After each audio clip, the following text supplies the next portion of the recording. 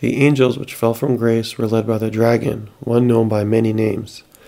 This spirit tempts with a broad road and many paths, and his names fill them all. 1/3 of the lights in heaven found space in the dragon's wake and followed his lead in rebellion. They set themselves against God, and consequently found themselves without a place in heaven. All these apostates were thrown down to the earth. Conquered, the dragon was ignited to fury, and he set his rage upon the awaited work of God, man.